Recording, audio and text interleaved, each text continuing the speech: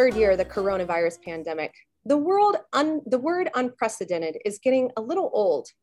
From private space travel to hybrid workspaces, COVID variants to cryptocurrency, in The World Ahead 2022, The Economist has brought together experts from around the world to reveal what lies ahead, hopefully precluding us from saying, well, that was unprecedented. Good afternoon and welcome to the program. Thank you for joining us. I'm Liz Brailsford, President and CEO of the World Affairs Council of Dallas-Fort Worth.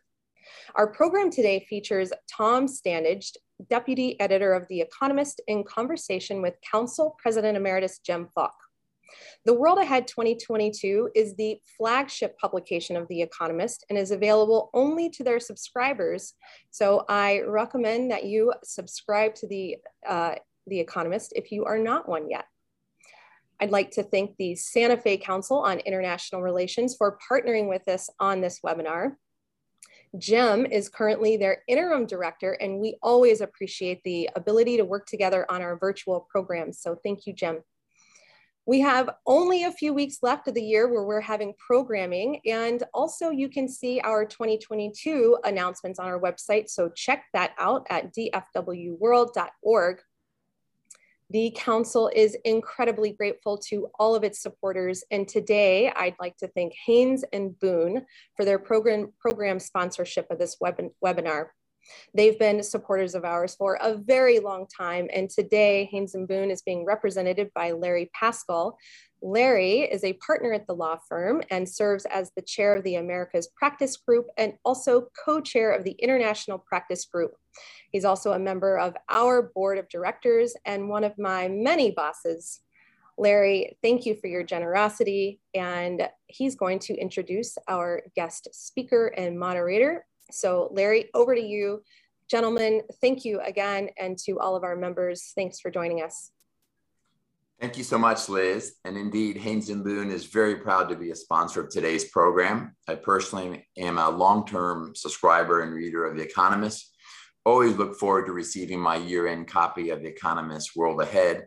And I'm particularly excited to see what predictions they have for 2022. As Liz mentioned, our guest this morning is Tom Standage, Deputy Editor of The Economist. He has worked with The Economist since 1998. Currently leading digital strategy and product development, as well as editing the publication's annual The World Ahead series. He joined The Economist as science correspondent and was subsequently appointed technology editor, business editor, and digital editor. Mr. Standage is the author of 6 history books, including The Victorian Internet, Writing on the Wall, and his newest release, A Brief History of Motion, From the Wheel to the Car to What Comes Next, which incidentally is currently in stock at our local bookstore partner, Interabang Books. Mr. Standage is a graduate of Oxford University, where he studied engineering and computing. He has also published in the New York Times, The Guardian, Daily Telegraph, and Wired, taking a particular interest in the internet's cultural and historical significance. Moderating today's conversation is my friend and DFW World Affairs Council President Emeritus Jim Falk. Jim served as the Council President for 20 years until his retirement earlier this year, and is now co-host of the McQuestion program on KERA and interim director of the Santa Fe, New Mexico Council on International Relations. I know we are in for a fascinating conversation. Please join me in extending a Texas-sized welcome to these distinguished gentlemen to the Dallas-Fort Worth World Affairs Council virtual stage. Welcome, Tom and Jim. Hello, everyone. Great to see you. And Liz, it's always fun to see you in my old office. It looks a lot neater than when I was there. So congratulations on that. Tom, there you are. Ready Tom, to go. As everyone has said, this really is one of the myriad of reasons to be a subscriber to The Economist. I always look forward to it, and I know you have a presentation. But before we get started, what happened to the world in? Because now we have the world ahead. Yeah, so we changed the name this year, and the reason was that the World In name made sense if you had a year on the end of it, like the World in 2021, our annual that came out a year ago, but it didn't make sense if you were if you were talking about something without a year in it. And we want to be able to launch other future-gazing, products and supplements and do events and things like that. And we don't want them necessarily to be pegged to a year. We want them to just be about the future of, medicine or technology or climate or whatever. So the World Ahead is a much more versatile name because we can make the annual and call it the World Ahead 2022, but then we can do, the World Ahead Festival, or we could do the World Ahead Pharmaceuticals or whatever. So it's a much more flexible name, and it sort of sets us up, you might say, for the future. And so that's the idea. We're forward looking in more ways than one.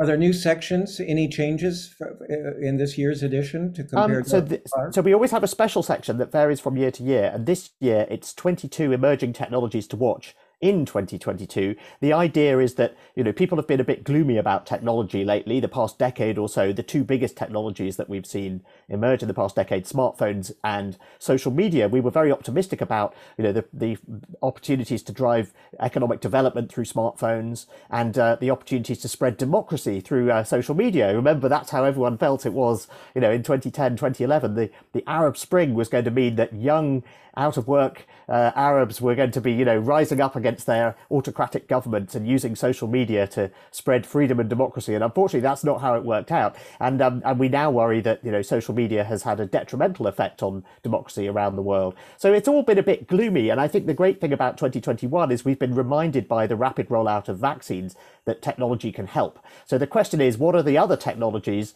that might, make the world better, that we should be keeping an eye on, particularly in areas like climate and medicine in the coming year? So we've got a special section on that. We also have our continuing collaboration with the super forecasters, Philip Tetlock and his pals at Good Judgment. And we've given them their own page this year, which I think we're going to do more of in the future, because these are people who, have a really good track record when it comes to making very specific predictions about aspects of the future. Well, I won't give a spoiler, but in reading it, there are some things that make you go, oh my goodness, really? Is that what we're facing? But on the brighter side, you see the glass half full, and there's a lot of wonderful articles that really give you the sense that 22, 23 are going to be even better. Let's start with your presentation. Yes, as we were saying, we've changed the name of the annual this year, and it's now called The World Ahead rather than The World In. You can see some previous covers there. We've got a new look. And one of the things that hasn't changed is I still have an editor's letter where I pull together 10 of the trends that I think are most important. And what I'm doing here is I'm drawing on all of the content in the annual.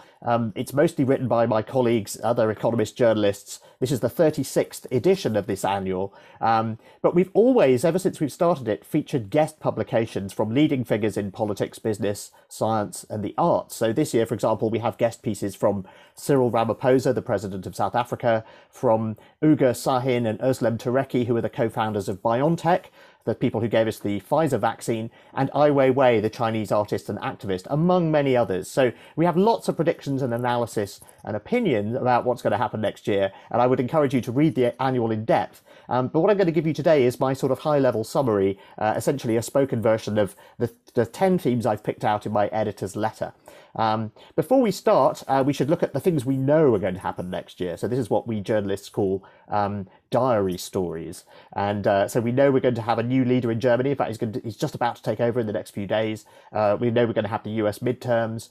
There are various other elections around the world, and there are anniversaries. And of course, the big sporting events globally are going to be the Winter Olympics in Beijing and the World Cup in football in Qatar.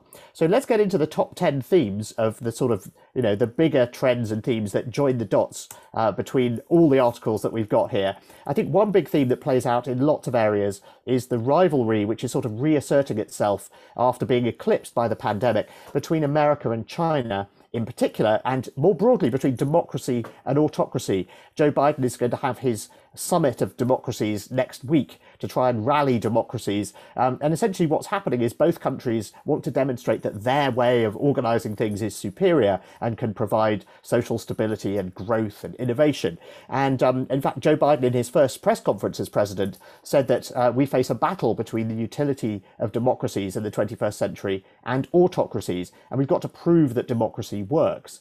unfortunately, America's rather dysfunctional politics make it a bad advertisement and a bad cheerleader for democracy at the moment. And I think this is the prism through which an awful lot of elections in 2022 are going to be seen, notably in France, Brazil, and Hungary. In France, we have a populist TV star candidate who is being likened to Donald Trump called Eric Zemmour. And he'll be running, he's one of many candidates running against Emmanuel Macron in the first half of next year. Then we've got in Brazil, Jair Bolsonaro, and he's polling very badly at the moment, and he is laying sort of Trump-like foundations to say that the whole of the election is a fraud and that therefore he should stay in office. And then in Hungary, Viktor Orban, who has, been the sort of one of the pioneers in maintaining the outward appearance of democracy while actually dismantling it from the inside, faces a newly united opposition for the first time.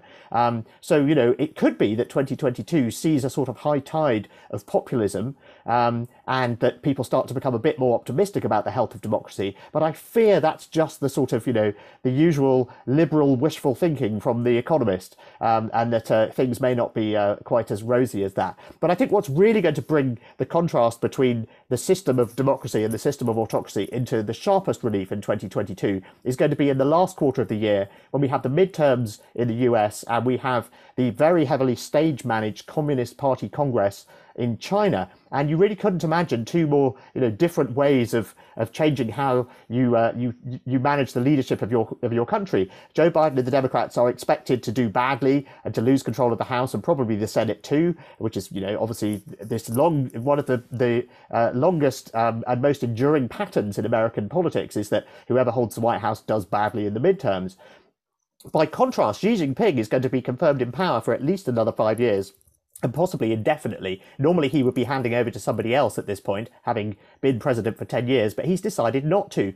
And this is something that the Chinese government are talking up, the value of stability, of having a strong leadership, how great it is that they've been able to control the pandemic in the way that they have. And in fact, in recent days, because they haven't been invited to this summit of democracies, they've started to argue, Chinese officials have been arguing that actually China is a superior form of democracy to America's, because it delivers growth to its people and it delivers social stability, and it says that America's democracy is in a bad way. And another slogan that Chinese officials like to use is the East is rising and the West is declining. So you could sort of characterize all of this as a new Cold War, but we think that's not a very helpful way of looking at things, given that the Cold War with the Soviet Union didn't involve trade between the West and the Soviet Union, whereas obviously this current geopolitical contest with China, we are also very closely economically linked in the West with China. And the poster child for that is the iPhone, designed in California, made in China, using components from, in fact, all across Asia. So it is possible for these geopolitical rivals to cooperate in some areas. And of course, there are lots of areas where America and China could usefully cooperate. Areas like trade, dismantling some of those trade barriers put up by Donald Trump. Areas like climate change, where we would love to see, unified action, and also areas like cybersecurity and nuclear non-proliferation. However, we expect that in 2022, it will be in both countries' short-term political interests not to cooperate on these sorts of things. Joe Biden will not want to, although it might be quite useful to take down some trade barriers with China, one of the few things that Republicans and Democrats agree on is the need to look tough on China and to stand up against China, and any sort of concession like that would allow Republicans to paint him as caving in to China. And meanwhile, Xi Jinping will be dialing up the nationalist propaganda to cement his own position and distract from any economic weakness that might be coming from China's property sector, which has been looking rather wobbly lately.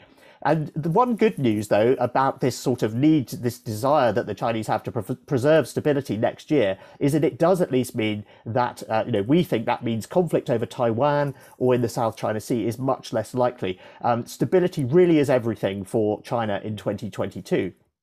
Okay, let's move on to the pandemic. Now, obviously, the emergence of the Omicron variant in the past few days has changed the picture here somewhat since our publication came out at the beginning of November. But the general trajectory is the same, which is that we are moving from having a pandemic to having an endemic disease, one that we live with, one that is, treatable, that does still cause some deaths, but, does not disrupt economic activity and society in a big way. And we have lots of existing diseases that are like this, and that is the long-term, outcome of the pandemic. That's what's going to happen.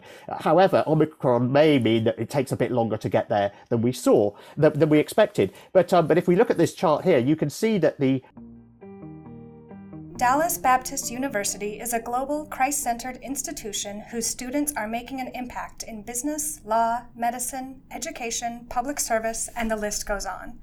DBU is honored to sponsor the Global IQ podcast and to offer a significant scholarship for World Affairs Council members towards a master's in international studies. For further information about this scholarship or about DBU in general, email Lee Bratcher at leeb@dbu.edu. The vaccines, and this is combining data from Britain and Israel, two countries that vaccinated early and quickly, you can see that it's done a good job of breaking the link between cases and deaths. And so, we have these vaccines. We have the ability to cope with the virus in ways that we didn't 2 years ago when the cases were first discovered. And in 2022, vaccine output is going to accelerate quite dramatically. We should actually have a glut of vaccines by the middle of the year, which is good news for the low and middle income economies that are less well vaccinated than rich countries. And that should help them, get more vaccines into arms and help them protect their economies and their people against the virus more effectively. We also may hear about some new vaccines next year.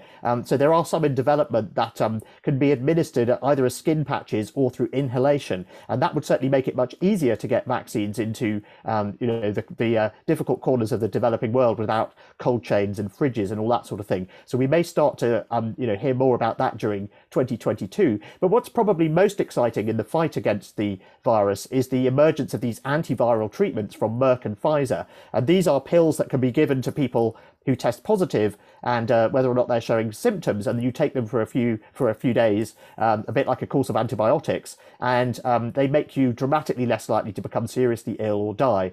90% less likely in the case of the Pfizer pill. They work in slightly different ways, but what's very good about them is that they both disrupt the replication of RNA within cells, which is what viruses are made of RNA. So when they reproduce themselves, they hijack the cellular machinery to pump out more copies of themselves, and these pills disrupt that process. And so the good news is that because they disrupt that process, rather than being targeted at a particular variant or particular virus, they will still work against Omicron. So we hope it will be a bump in the road. We don't yet know the extent to which Omicron is more transmissible than previous variants like Delta, and the extent to which it is more dangerous and more deadly. The rosy outcome, the good news, the best scenario would be that it's more transmissible and therefore displaces Delta, but is much milder. But that may be wishful thinking again. The nightmare scenario is that it's both more transmissible and more dangerous, particularly to the unvaccinated, but is also able to evade the protection provided by vaccines and previous infections. So we really don't know which of those it's going to be, and we should get more data in the coming weeks. But you'll have noticed, the markets shoot up when there's a bit of good news, and they shoot down again when there's a bit of bad news. So we really do have to wait for the scientists to do their work and give us the answers. But this then weighs very much on the outlook for the economy next year. If you look at this chart, you can see what's been happening in the US with the shift of spending away from services and towards goods. When you can't go on holiday, you can't go to a restaurant, you can't go out to the cinema, you shift your spending from services like that to goods, and you buy a bigger TV or whatever. And so we've seen this, and the rapid rebound and the stimulus money that's been available has meant that the goods supply chains are now extremely overstretched, which is why we've been having shortages, and we've also seen prices going up, and we've got these worries about inflation. So essentially this is a consequence of the economy bouncing back, but bouncing back in an unbalanced way, where there's too much emphasis on goods spending rather than services spending. Now, until very recently, the consensus view among economists and central bankers was that this was temporary, and that the supply chain kinks would work themselves out, that economies would gradually reopen, and that spending would shift back towards services, and that would also help, and that therefore the interest rate rise that we've seen was transitory. But as you'll be aware, Jerome Powell has just said that he thinks we should stop using the word transitory, and people are now worried that inflation is going to stay higher for longer. And one of the big reasons for this is Omicron. So Omicron makes 3 of the threats to the world economy in 2022 more dangerous. So the first one is the pandemic itself. The expectation that we'd got past the worst and that we wouldn't have sort of widespread shutdowns and so on. That has been thrown into jeopardy by Omicron, and so we could see, if we do see widespread shutdowns, particularly in China, where the government's approach to outbreaks is to do lockdowns in cities and lockdowns of entire firms. When even they have a small number of cases, they have a suppression strategy.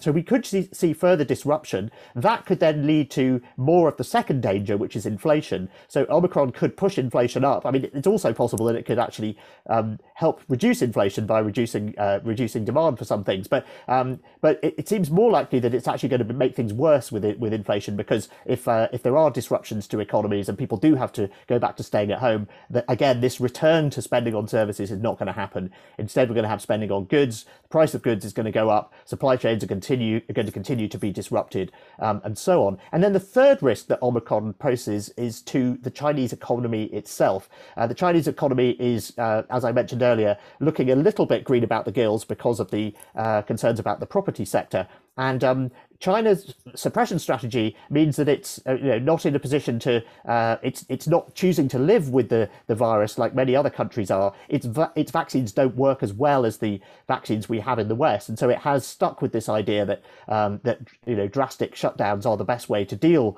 with flare-ups of the virus, and that makes it particularly vulnerable to Delta, but it makes it even more vulnerable to Omicron. And so if big chunks of the Chinese economy shut down, that could cause problems for the rest of the world, given that we rely on China to manufacture so many goods. So I think, once again, just how spreadable and just how dangerous Omicron is, which should become apparent in the coming weeks, will be a big factor in how economies develop next year. But the expectation is that we are going to see slower growth and higher inflation than people were thinking, really just a couple of months ago. And that does mean that central banks are going to find themselves in quite a tight spot, and we're already hearing calls for the Fed to change its approach to stimulus and to signal exactly how many times it's going to raise interest rates and so on. It's clear that the days when the Fed just saying, well, we're serious about fighting inflation, was enough to make inflation stop going up have passed, and they're going to have to do something a bit more muscular.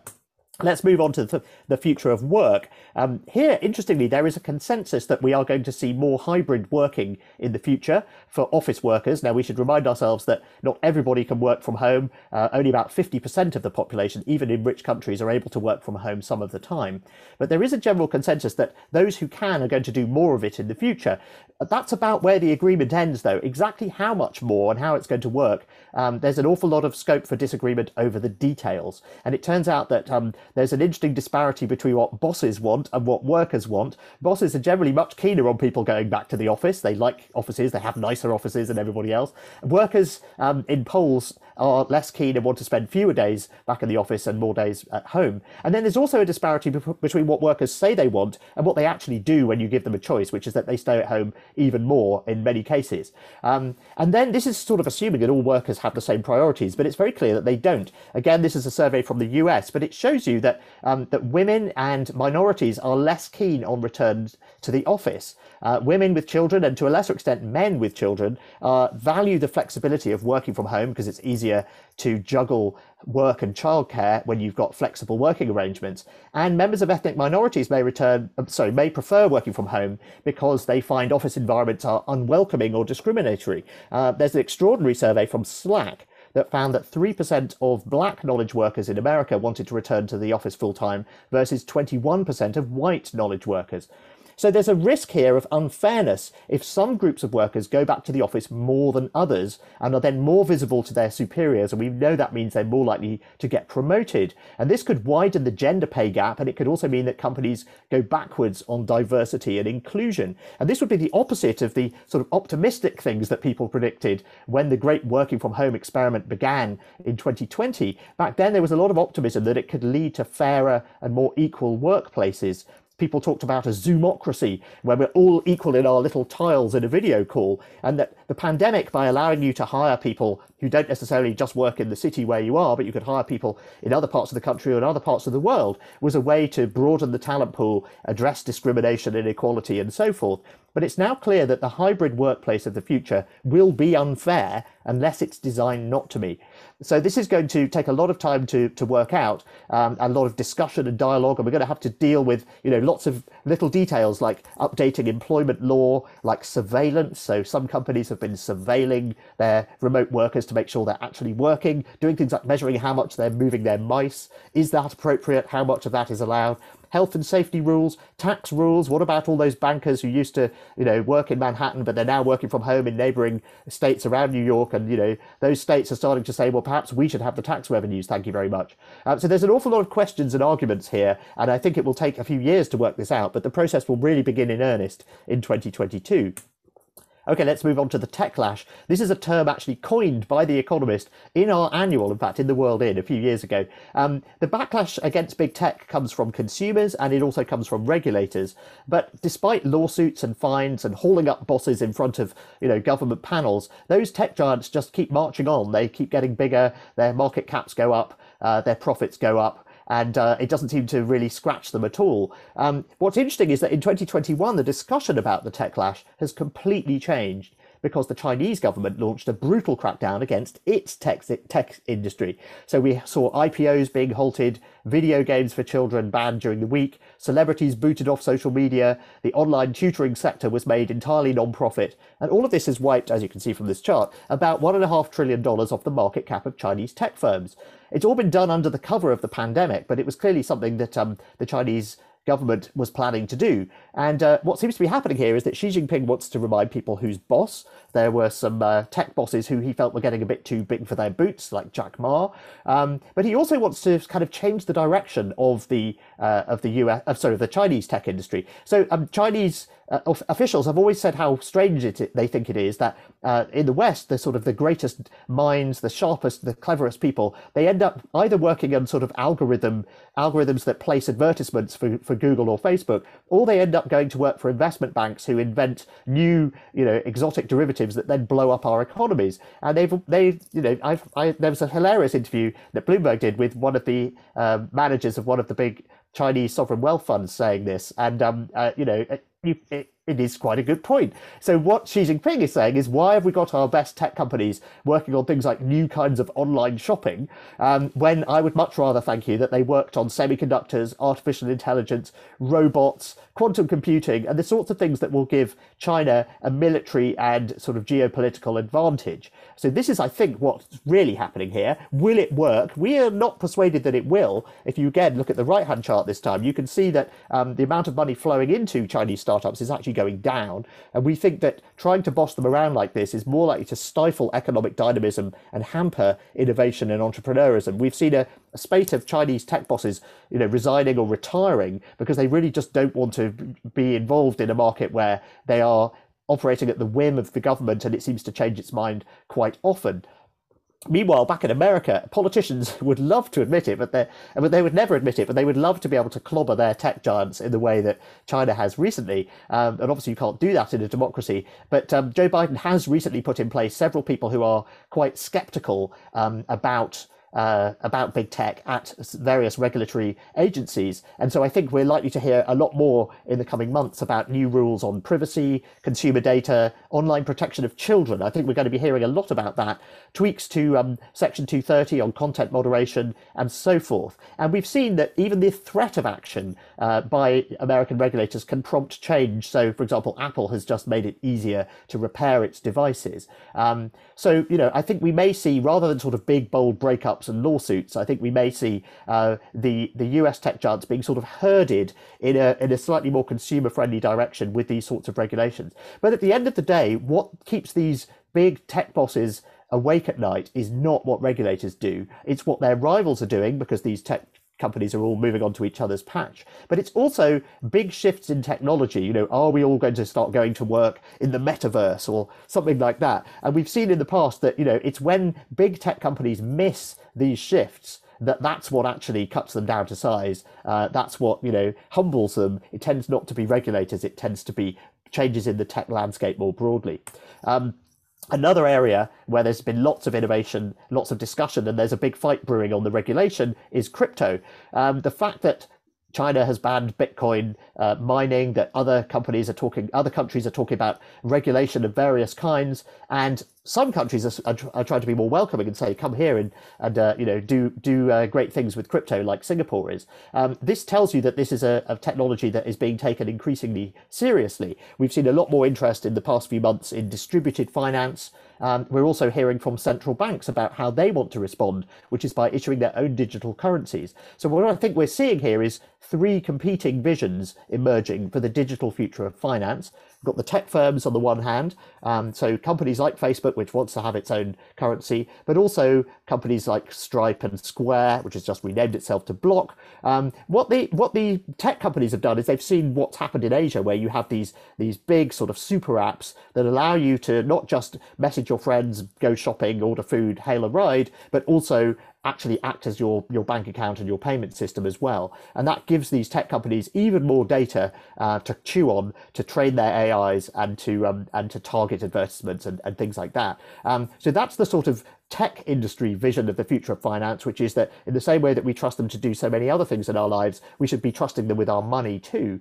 And then, of course, you've got the distributed finance crypto blockchain crowd, and they say, no, centralizing all of that activity, either in traditional banks or in tech firms, is bad, and we should have a distributed system. We should start again, and we should have this system that sort of nobody owns and is much more, you know, sort of equitable in that regard, and doesn't grant any particular institution or CEO power over what's happening. And indeed, regulators are also left out of this picture. And then we have the central banks who are saying, well, hang on a minute, if someone's going to issue digital currencies around here, shouldn't it be us?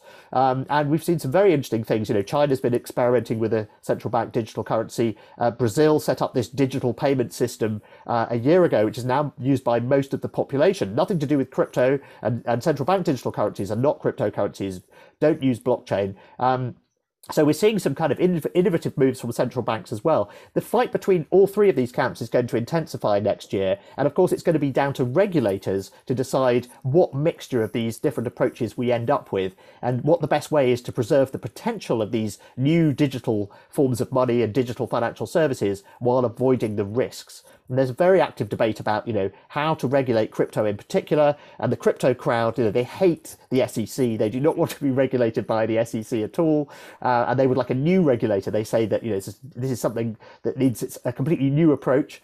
But this is a movie we've seen before. We've seen many times with new technologies that, you know, the fiercest backers of those new technologies say this is going to change everything, it's going to blow up everything, it's going to change the world. And there's usually a kernel of truth in this. But usually what happens is that there's a compromise between the traditional old way of doing things and the new way of doing things. And we've seen this, you know, in lots of industries. Probably the best example is Napster. When that showed up 20 years ago, it was this radical idea that you could just type the name of a song into a program on your computer and be playing it a few seconds later. People loved it, but it was completely illegal, and the musicians didn't get paid. And it took a few years to develop a version of that service that was legal and meant that people got paid. And that's what Spotify or Apple Music or that sort of thing is. So, you know, what does that compromise look like in financial services? I don't know, but that's the kind of direction I think we're heading in.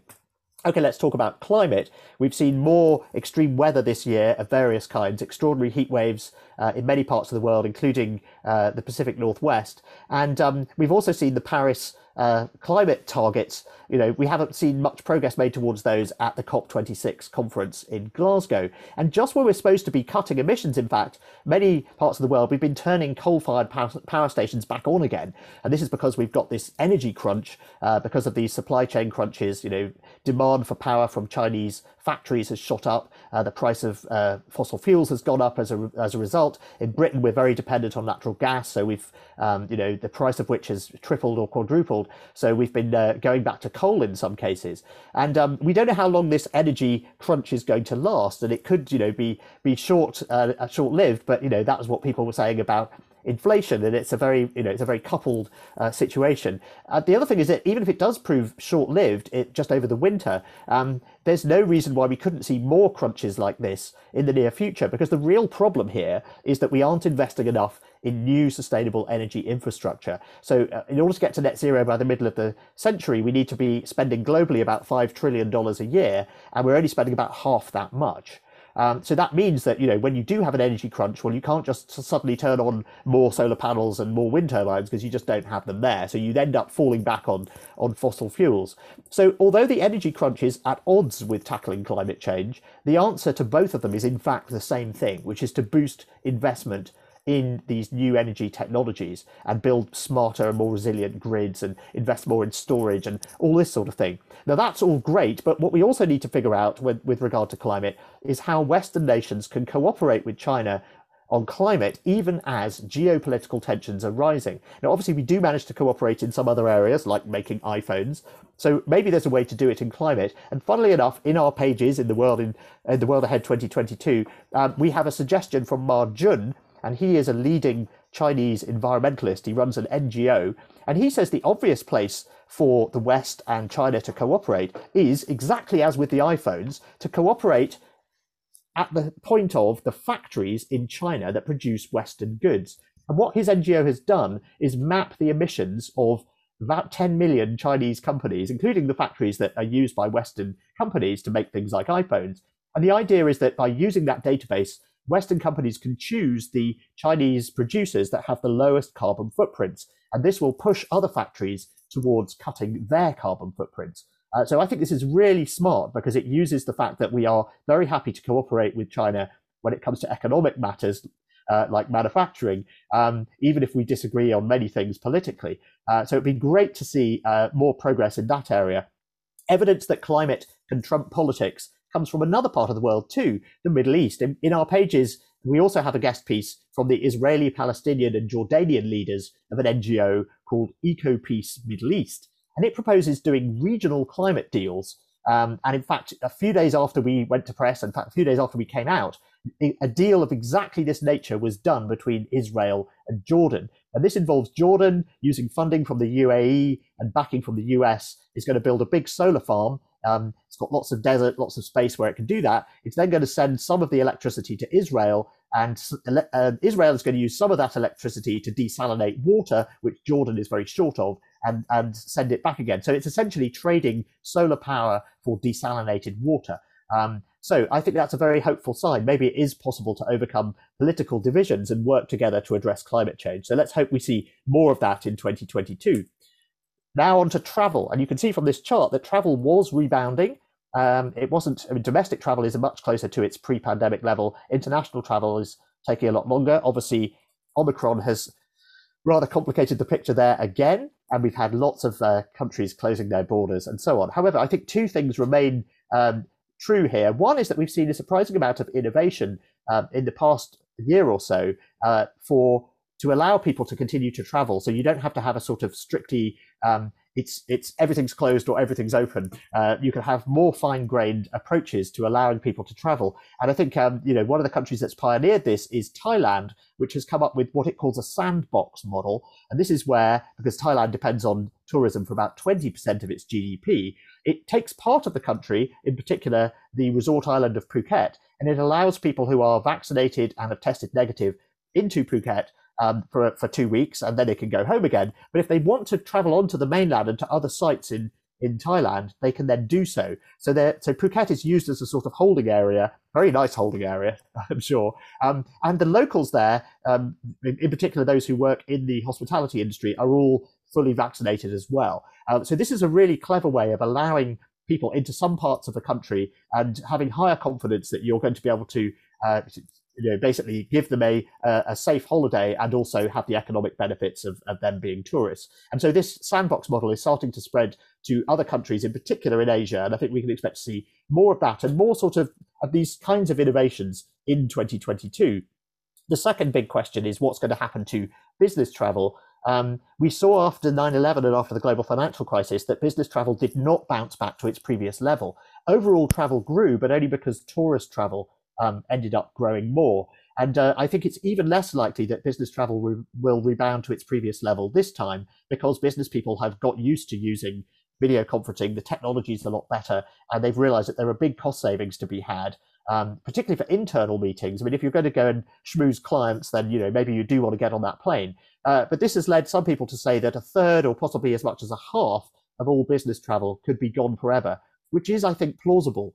That would be good for the planet, but it would be bad news for tourists because their tickets and their hotels are often subsidized by higher spending business travelers. Business class on planes is about 20% of the volume, but it's about 75% of the profits for a typical incumbent carrier. Okay, somewhere we've seen a lot more travel. One destination that has been much more popular in 2021 is space. We've seen 3 rival space tourism companies send people to space this year in unprecedented numbers: Virgin Galactic, Blue Origin, and SpaceX. And in 2022, they're all planning to send more people into space. It may be the first year where more people go to space as paying passengers than as government employees. And as well as this rivalry between private space firms, we're also going to see more of the sort of traditional rivalry in space between big global powers. Of course, America is talking about going back to the moon. That's not going to happen next year. But China is going to finish its space station next year, which it thinks is sort of one of the signs that it's arrived as a superpower. That's going to be permanently occupied.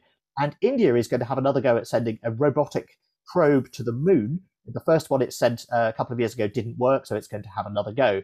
Meanwhile, there's a third form of rivalry in space, which is filmmakers and who can make the first film shot partially in orbit.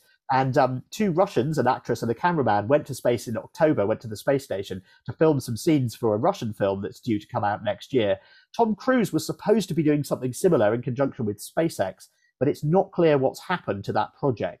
So it seems very likely that, as with Sputnik in 1957, when it comes to this new space race to make a film in space, the Russians are going to get there first again, and they're going to get off the ground before the Americans do. Combining these 2 ideas of Hollywood and space, we're also going to see this extraordinary real mission that looks like a Hollywood movie, which is that NASA is going to crash a space probe into an asteroid. This is going to happen probably in October next year. And the idea is to see how much crashing that space probe into the asteroid changes its trajectory. And this is a practice in case we have to do this in future if an asteroid is on collision course with the Earth and we need to knock it off target.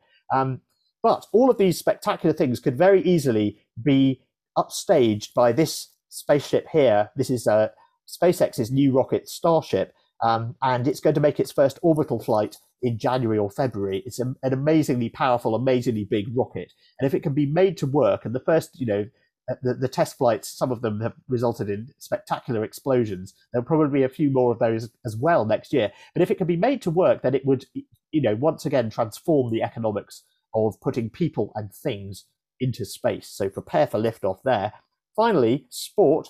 The Winter Olympics in Beijing and the World Cup in Qatar are going to be reminders, I think, of how much sport can unite the world and bring people together, but also how these big political events can become political footballs. And we're going to see, I think, protests and boycotts directed at the host countries in both cases. The US has just said it's not going to send any spectators, any diplomats to observe. China has already said it's not going to allow any foreigners to attend as spectators at the Winter Olympics already. But we're going to see sort of boycotts, diplomatic boycotts of this nature from other countries too. Of course, the teams themselves are going to be going. We're not going to see a sort of 1980 style boycott on that level. Although some people have suggested that. But I think instead what we're going to see is we may see protests by medal winners from the podium in some cases against China and its human rights record. And we're already seeing campaigns against the big sponsors of the Winter Olympics on social media saying, do you really want to be associated with these games, given what the host country has been up to in Xinjiang and so forth.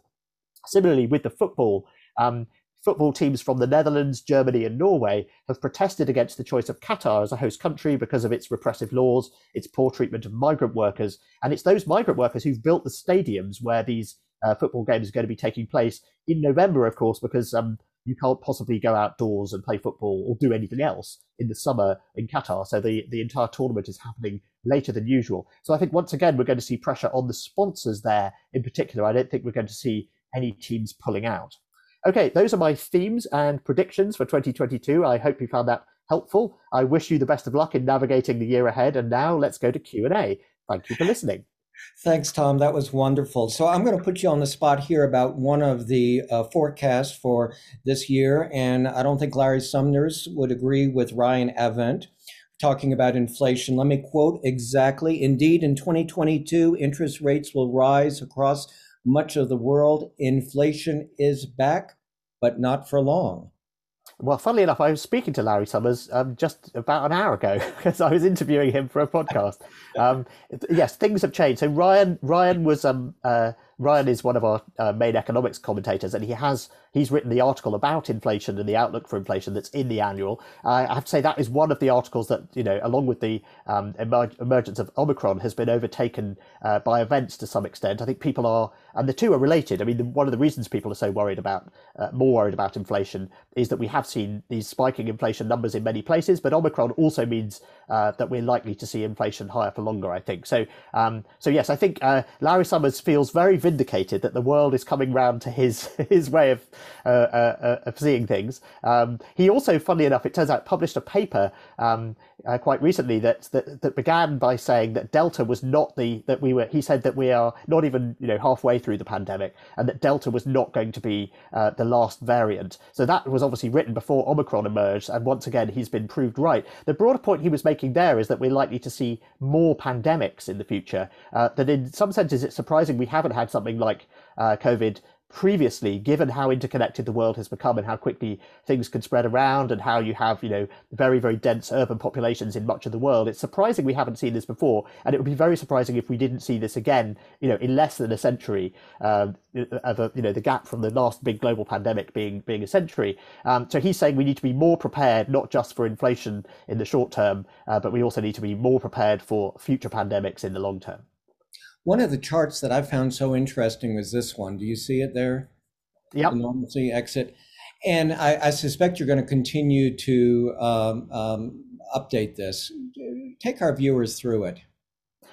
Yeah, so this was an attempt to try and sort of measure how back to normal things were in a single number.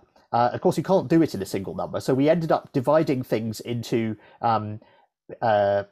different categories like transport, into attendance, box office attendance, and footfall at shops, etc., etc. So we combine different activities in different categories, and then we rank all the countries. We measure those things in all the countries, and then we add them up to have an overall kind of return to normality index. And one of the things you can then do is you can look at how that index compares with the level of vaccination and the rate of vaccination in countries. And you can say, well, if vaccination accelerated, how much would we expect that to push countries back to their pre-pandemic normal? And what's striking is that you can see that there are actually some things that aren't snapping back. So people do seem to prefer watching films at home. We've seen some big movies released, on streaming platforms, or simultaneously released on streaming platforms. It's actually, if you've got a nice cinema set up at home, why would you want to go to the cinema and catch something nasty? You've probably got a nice big sound system. You've got as much popcorn as you can fit in your cupboard. So we don't think that's going to snap back all the way. Similarly, working from home is something that a lot of people have got used to and don't want to. They're not going to want to go back to the office completely. So I think that is something that is here to stay. But those are the sorts of details that you can tease out of this. And clearly you can also see that there's quite a wide variation around the world in the extent to which different countries have gone back to normal. Yeah, it's particularly interesting to look at China, where you see these spurts and then... Well, I mean, the suppression strategy that China has pursued is, it's extremely... I mean, it's something that an autocratic government can do. I mean, back in the early days of the pandemic, before it had spread to other countries, if you went shopping and you were scanned as you went into a supermarket and you had a temperature, they would haul you off right then and stick you in a gymnasium. And you would have to stay there and for 2 weeks basically. This is the sort of thing that nobody would stand for in a democracy. But China has the option to suppress the virus in ways that other countries don't, shall we say? So I want to jump to this next screen, and there's so much on it. But let's talk about the outcome of the 2022 midterms. Well, I think, this is a very long-standing pattern in US politics that the incumbent party does badly. We actually have a more detailed analysis of the numbers here in the US section of this, but however you cut it, we do expect the Democrats to lose control of the House, and obviously they don't really have a majority in the Senate. It's 50-50. So we think that this means that 2022 is going to be the last year that Joe Biden can really get much done. He's going to have to focus on foreign policy and executive orders in the second half of his presidency. But the scope for getting serious legislation through, I suppose there are a couple of areas where it's possible you might have bipartisanship. I mean, there are very few these days, but obviously China is one. But I think the really likely one is going to be tech regulation. And Republicans and Democrats hate the tech firms for completely different reasons, and they probably can't both be right at the same time. It's a bit like hating the EU. The left thinks the EU is a neoliberal conspiracy in Britain, and the right thinks that the EU is a socialist conspiracy, and both of these things cannot be true at the same time. But for the outcome is that lots of people hate the EU. I'm glad you brought up the EU, because how did 2021 and the forecast for 2022 affect Brexit in the UK? Well, Brexit has not gone the way that the advocates of Brexit said it would, shall we say. It has made it much more difficult for Britain to trade with basically everybody, but we do most of our trade with the EU. So we've seen, a massive drop in imports and exports in the trade with the EU. And it's made it much more difficult for us to respond to the pandemic and to the problems that we see now with rising energy prices and with rising inflation. And this is because Britain is particularly, we have a labour shortage in many industries like many other countries do, but we have cut off one of our sources of labour. So previously, before Brexit, a lot of people that you saw in hospitality were migrant workers from the EU.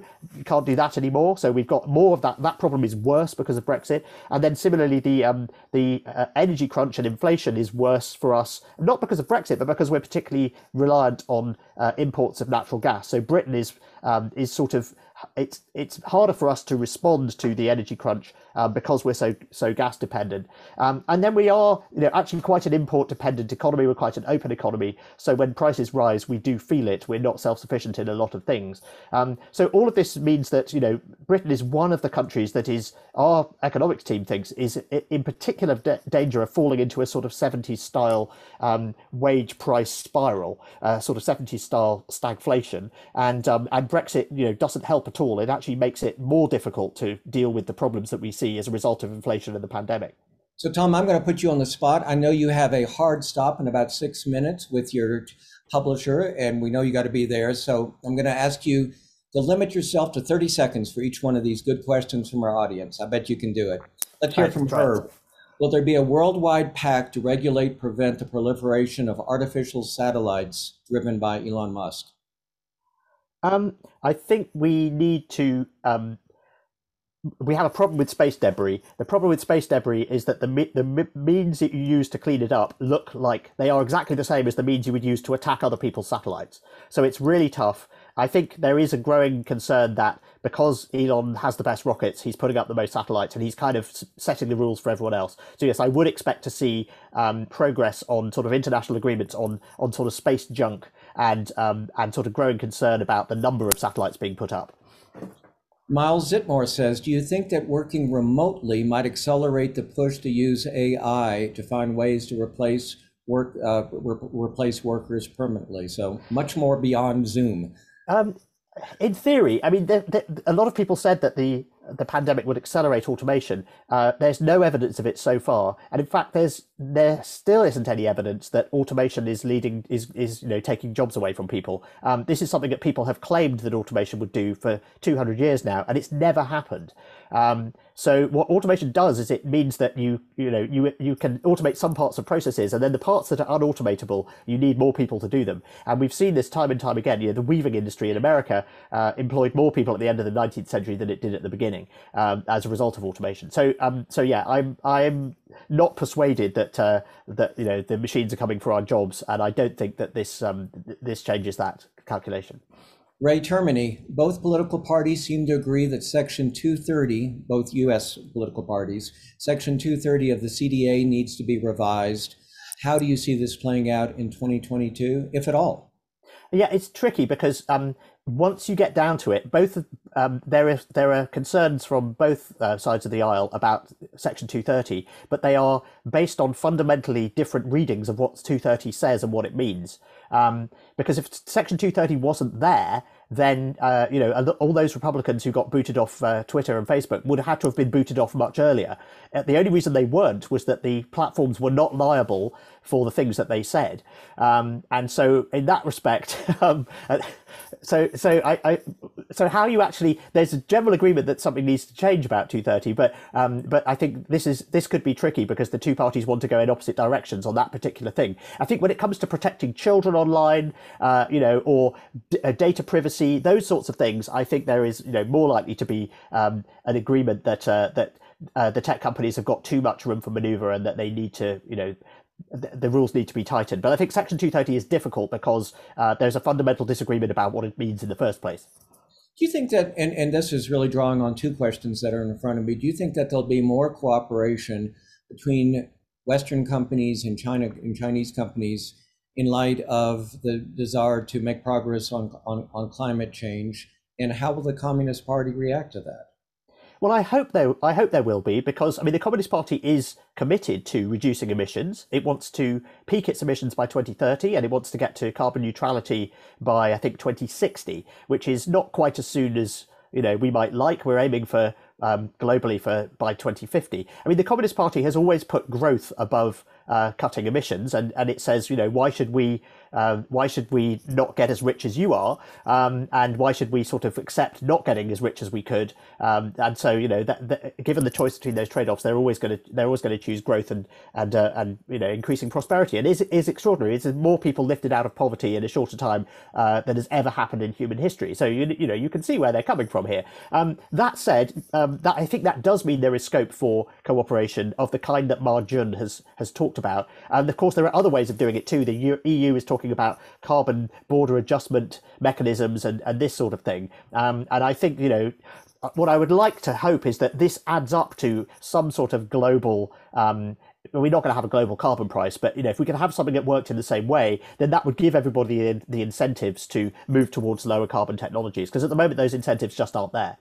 And staying on the subject of climate change, we hear from Carol, the Arctic and Greenland are melting faster and faster. We're going to see any coordinated policy between Russia and the United States?